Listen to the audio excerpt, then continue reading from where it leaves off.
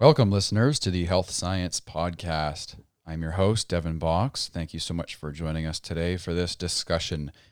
The intro music, Daniel Hughes. If you want to hear more, check out the link in the description. My co-host today and every day is the extraordinary Zach Hunter. It's like plot twist, not me. If it was anyone but, that's kind of like it's a red flag. I probably need help, something like that. He's also the host of the Fiscal Frisk podcast. The Fiscal Frisk is now dedicated to helping you navigate the wide world of finance, not just government policy. There we go. Fiscal Frisk is as good as a pumpkin spice latte on a cool fall day. That was us yesterday. Go get your fix. New episodes Thursday mornings. That was a good shout out. Thank you. I mean, you can't go wrong with a pumpkin spice latte. We love a PSL. If you are new to the podcast, thanks so much for listening. You're joining an amazing group of passionate and conscientious listeners. The Health Science Podcast is dedicated to providing you with an objective and scientific approach to all the most pressing health topics today. We want to make you knowledgeable and health science research approachable. So today, big thanks to Mark Pampuch for the topic suggestion. Mark was interested in some of the health benefits or risks associated with certain exercise supplements. Now, I wanted to kind of get our feet wet first because there's a lot of people that just don't know what these supplements are. Right. Zach, you and I have been in the exercise scene for quite a long time. We've kind of seen and heard of most stuff that goes around. And obviously my undergraduate being in kinesiology, we know all this stuff, but a lot of people don't. So today's paper is going to introduce a supplement called creatine. Creatine. Good old creatine. So creatine is essentially an amino acid that's stored in the muscles, which is a chemical that can hold on to energy. When we talk about exercise, one of the most important factors is being able to sustain that exercise, how fast you can create energy, how long. And this depends on the demands of the exercise, right? If we work really hard, we need a lot of energy and we need it fast. Right. If we work really slow, if we're doing a long distance, kind of more of maybe even a speed walk, lower energy over a long period of time, very different types of demands that are going to be put on someone's body. So creatine can essentially hold on to these energy molecules, we call them ATP, and release them really fast when we need it. And it's able to do this at a rate that can help sustain really short maximal bursts of exercises. And it's a molecule that's made naturally in the body. We all have it. But we can get more if we eat certain meat products. And we can also produce it outside of the body and take that as an oral supplement, which I've done it before. I don't know if you've ever done creatine really. No, I've never had to use it. Lots of guys I know have done creatine. But why would somebody take creatine as an exercise supplement? Well, studies have shown that creatine can do many things for gaining muscle, and essentially it helps you grow faster. Yep.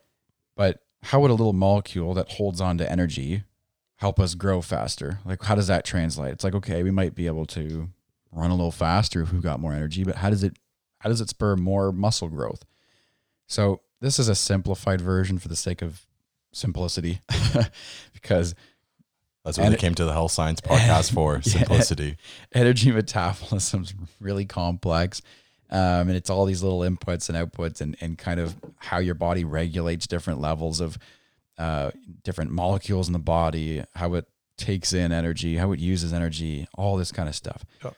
But essentially, taking creatine as a supplement is supposed to increase the stores in our muscles. So you ingest it, a certain amount gets taken up by your body, goes into the muscles, and then when we need it for energy, this allows us to work out longer and harder. And when we have the energy to lift a little more, or let's say get a few more reps out, we're able to work out more, right? We're able to work more. And the more we work, the more we can benefit through muscle growth, right? Yep. But let's get back to the study now. So what did this study want to find out? They wanted to see if taking creatine while on an exercise regimen would change hormone balances in the body. And they wanted to see how creatine affected a specific type of exercise program known as overreaching. I actually hadn't heard about this before. I had to do some background research when I saw it in this paper, and I've never seen anyone do this. It seems kind of counterintuitive to everything that like you and I have done with regards to, how you periodize your workouts. Like you're going to do all your push muscles. Let's say you do chest and tris, and then you give it rest. Yeah. You do your other muscle groups, and then, maybe you do it on a week basis. Right. And then you do your chest and tris again. This is a lot different, actually. And I'll get back to it. But it's a really neat workout regimen that I haven't heard of before. So how creatine affects that and how it could possibly affect hormone balances. So they found 17 men who were familiar with resistance training, average age of 20.7 years, still pretty young. Yep. They randomized them into a placebo or a creatine group. So they can be taking, they said it was in the form of just like an oral pill. Now the stuff we've done, or that I've done, is powder. You actually just scoop it out of a little jar to the powder. You put that into your workout drink, or some people take it before bed, different stuff like that. But this was a standardized amount, right? Which is important for research. You want to make sure everybody gets the same amount. And then the placebo was just essentially a sugar pill. It's just fake. You just take it. You have no clue whether you're actually taking creatine or not. And they weren't obviously going to be getting the effects. Now, they made sure they weren't on any other types of supplements or enhancers. God forbid somebody was on anything else. They'd be lifting like crazy. And they got them to do a 4-week training program. And again, this training program is called Overreaching.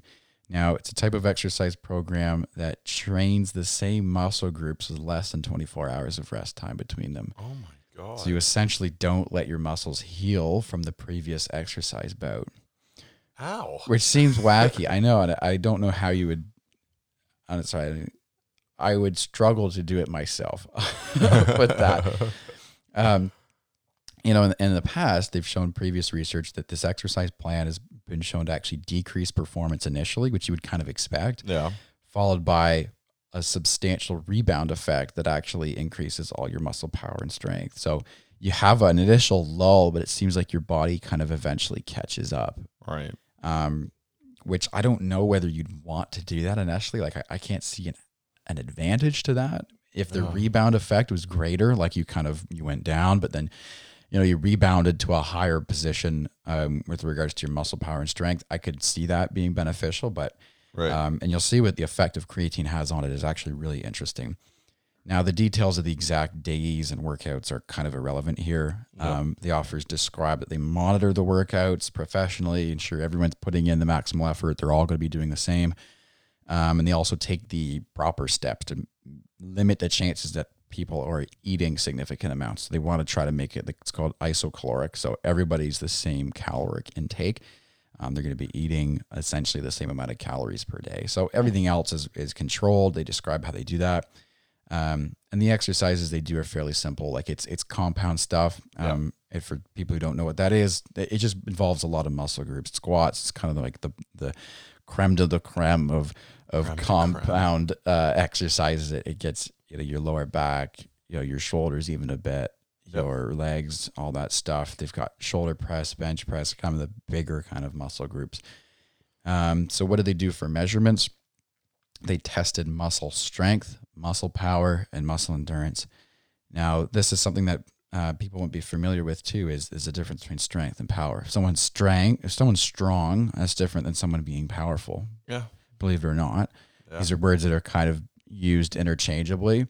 Now, muscle strength is how much you can lift, and power has to do with basically how fast you can lift it, right? So if I had really strong legs, I could squat a lot.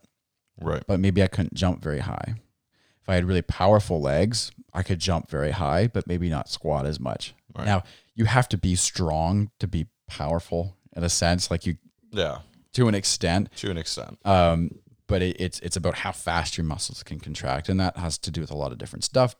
Genetics being one of those, but muscle power is something that you can train. So they're measuring that strength, and then endurance, which is how long you can sustain lifts for a long time, which makes sense. Right. Now, again, the details of exactly how they did all these measurements. So they have particular protocols that would follow, and a lot of these protocols actually have names to them.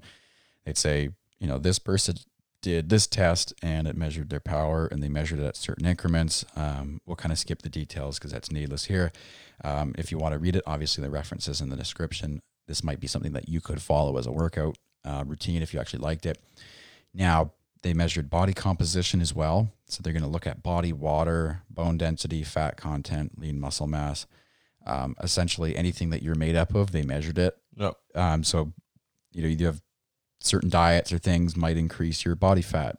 Certain exercises might increase your lean muscle mass, which is the amount of muscle regardless of the fat on your body. So the others did all these measurements, and then they broke the results down into a very close amount of detail too, which is which I hate skipping over details, but like all this stuff is just.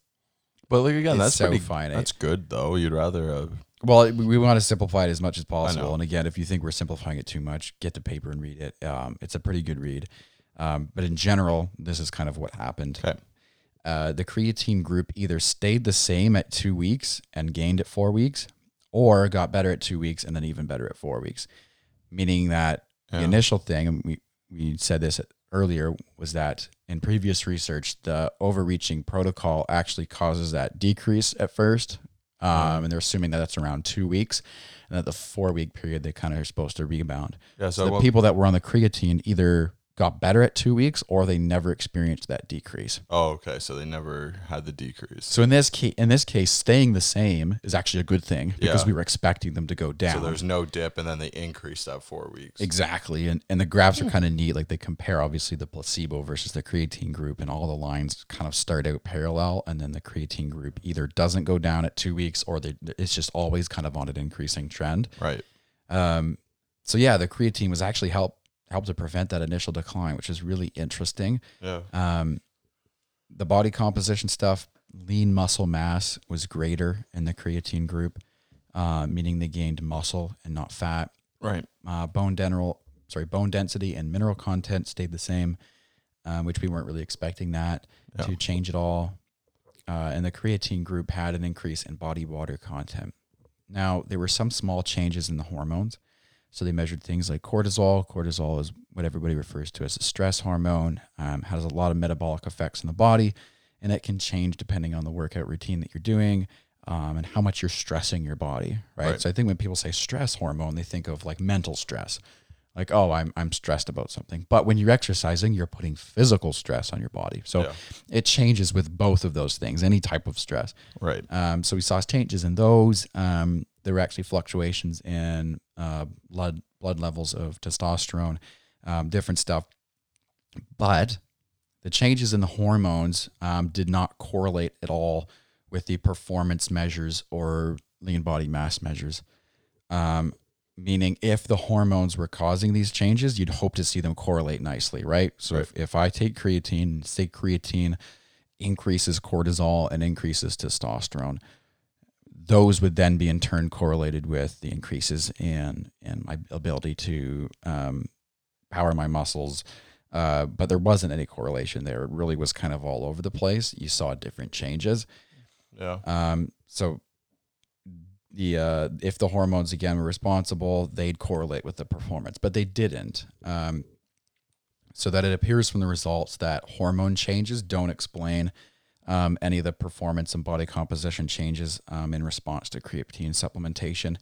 Because I think the one thing with creatine that people maybe misunderstand is the hormone stuff. Like how it's pretty easy to understand that if I take a supplement that holds energy in my muscles, I'd be able to work out harder. Cool. But how does it spur growth faster? It could be a mix of different things. And again, the explanation we gave at the beginning is kind of the most well understood one, is that, well, if I've got more energy, I can just work out more. Yeah. But that doesn't mean that is the only thing. So looking at this, they thought, oh, well, maybe hormone changes could come as a result of creatine supplementation. And then that in turn can reflect your body composition changes. But it doesn't appear that is so, at least with this type of exercise program. Now, something that I wanted to point out too was the nature of these changes based on who this study was done on. Now, these were men that had already been involved in resistance training before. They knew what the heck they were doing. Yep. and they would come into the study at least being mildly trained already, right? Yeah. They weren't completely out of exercise. Now, a phenomenon that we talk a lot about in exercise physiology and exercise training in general is what type of adaptations we're getting when we work out. Now, when someone first starts exercising, say you're just brand new to exercise, any gains in your muscle power have very little to do with muscle strength for the first bit. And they have a lot to do with neurological adaptations. So these adaptations, when you start working out, are really fast. Within the first few weeks of exercising, people can gain 20% or more in your muscle strength without actually gaining a single ounce of muscle mass, which is interesting because people think, well, you got to have more muscle in order to lift more. Right. But this is actually interesting is your body's neural circuitry adapts first. So you have limitations right now. So say you do a bicep curl. Your muscles would get feedback. It'd send feedback to your brain that your muscle's being stretched. It's being strained. I'm trying to lift something. Right. And you know what that feels like because you know what a weight feels like in your hand.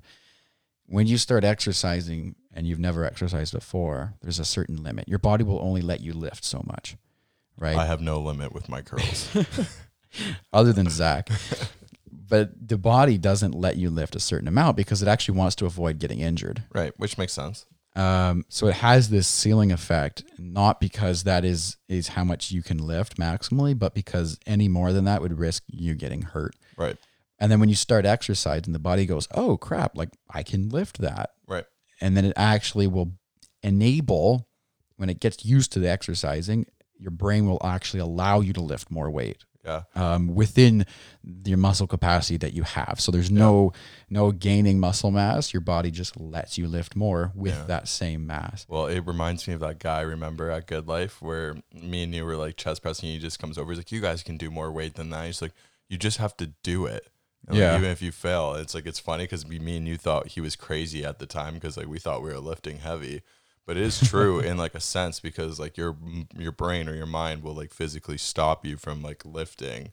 Yeah. Like to stop, like, even think about after I hurt my chest and I did incline chest press, I physically could not do anymore because my brain was like, nah, this dude don't want to get hurt again. No, and like I know too with fatigue is another big thing that you don't consciously be like, I'm going to take it easy. It's like you just get less out of your muscles. Your body just does that. And injuries, it's a good point when you said you, with your shoulder, it's like, yeah, that wasn't something that you consciously were like, I mean, you were obviously like, you didn't want to re-injure it, but it was your body being like, you're not lifting that much in that position. Like we're just not doing that right now. And injuries is a big thing too, because the amount of feedback that you get from your pain receptors can also influence this process too. So that's a good thing to point out. Now, because the study, the people were already resistance trained, it means that most of their increases in power and strength would actually be attributable to the muscle growth, to the lean muscle mass that they got. Right. Which is good because we don't want the study to be like, if you had novice exercisers and you just give them creatine, it's like you're not going to do anything different, right? Because most of those adaptations would be neural at the beginning, and they're not going to be gaining any more muscle compared to the other group because your body hasn't got to that point where it's ready to stimulate the muscle growth. Right.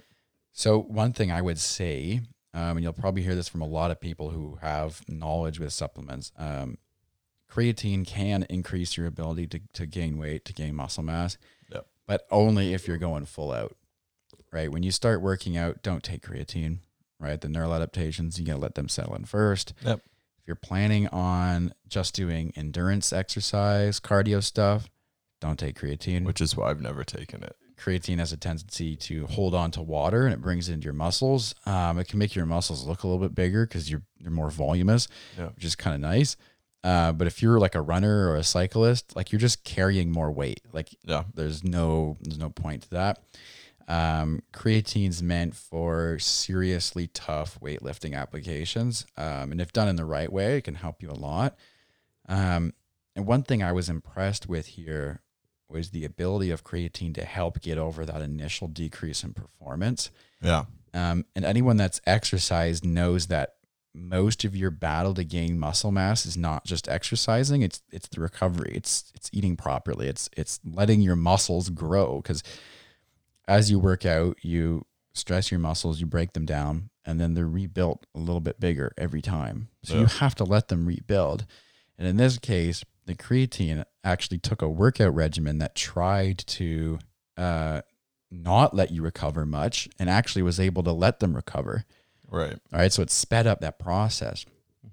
And that's very valuable, especially in the face of an exercise program that's designed to limit recovery Like, it's periods. literally called overreaching. Like, you're just trying to like you're trying to go more than what you can actually physically do.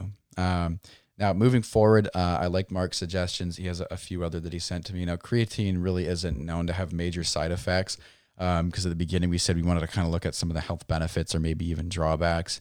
The only thing that if it's taken for really long periods of time, like 5 years or more, it takes more energy for your liver and kidneys to filter them. When you ingest them. It can put a little bit more strain on it, so they don't suggest it if you've got kidney disease. But you'd have to take a lot of creatine to get to that point. So for Mark, I know you'll be listening.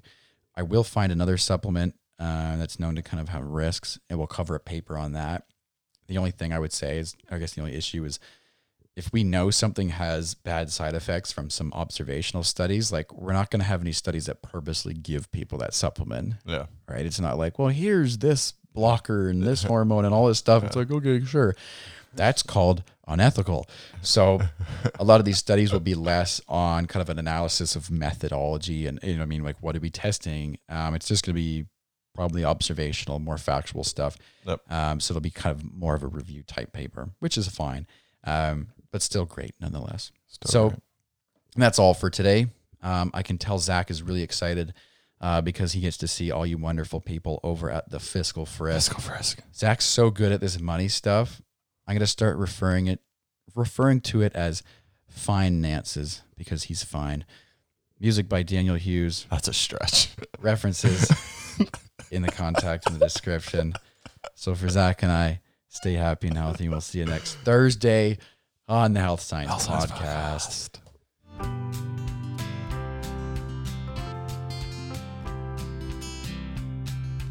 Went down Salem Avenue